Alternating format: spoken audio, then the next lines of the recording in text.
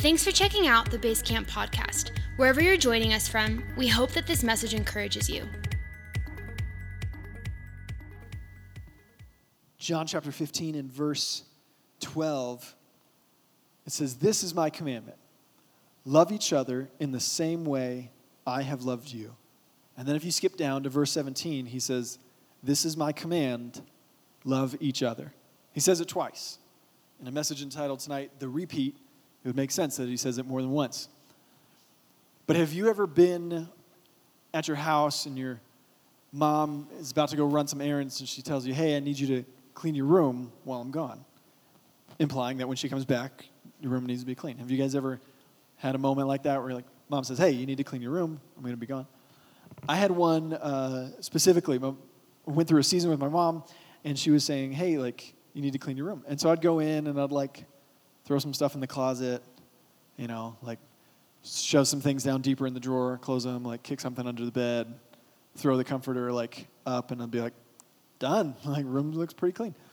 And she'd come in, and she'd be like, No, you've got stuff, all mess in your closet, there's dust everywhere, you need to vacuum, all these things. And she'd be like, "Your room's not clean." And I was like, "I thought it was pretty clean."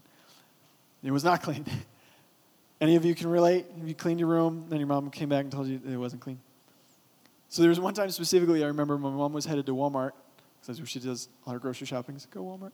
And she was, before she was walking out the door, she said, "Andrew, while I'm gone, you need to clean your room." And I said, "Okay." And she said, "No."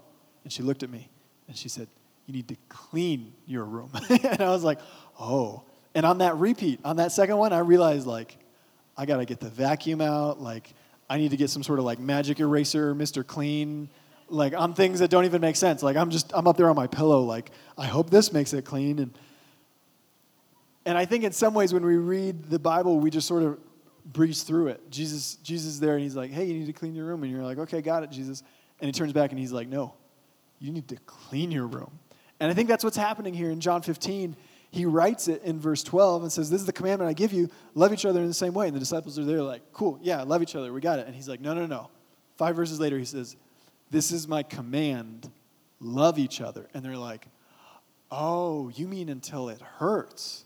Jesus, you mean love someone even when I don't feel like it? Jesus, you mean love someone even when they're not nice to me? Jesus, you mean love someone.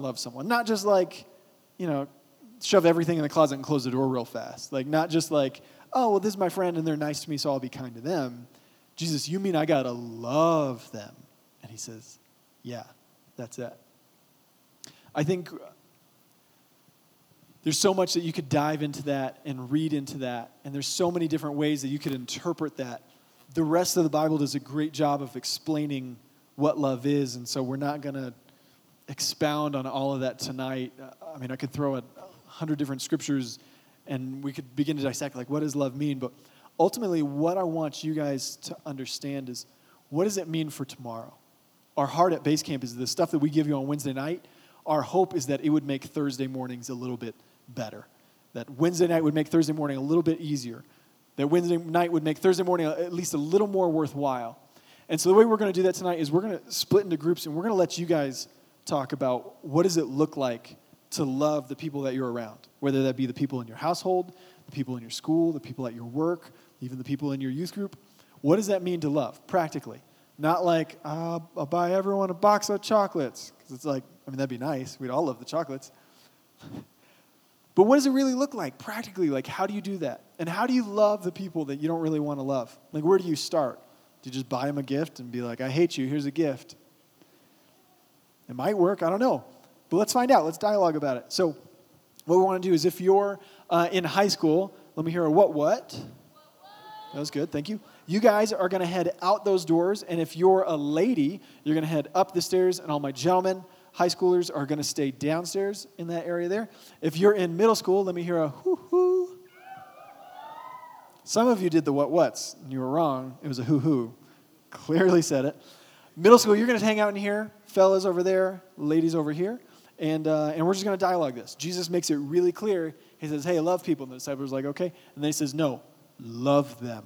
And we're like, oh. So now we're going to see, what does that mean? When the rubber hits the road, how do we love them? So 2 for one night tonight. You got John 14 and 15. I hope it blesses you. Let me pray real quick, and then we'll do our hustle and bustle, and we'll get to our groups real fast. Jesus, we love you. Help us understand what your word means and how we can apply it to our life. In Jesus' name, amen. Our Basecamp community aims to take young people onward and upward in their walk with Jesus. If you want to further connect with us, you can find us online at basecampsm.com or follow us on any social media platform at basecamp_SM. Have a great rest of your day.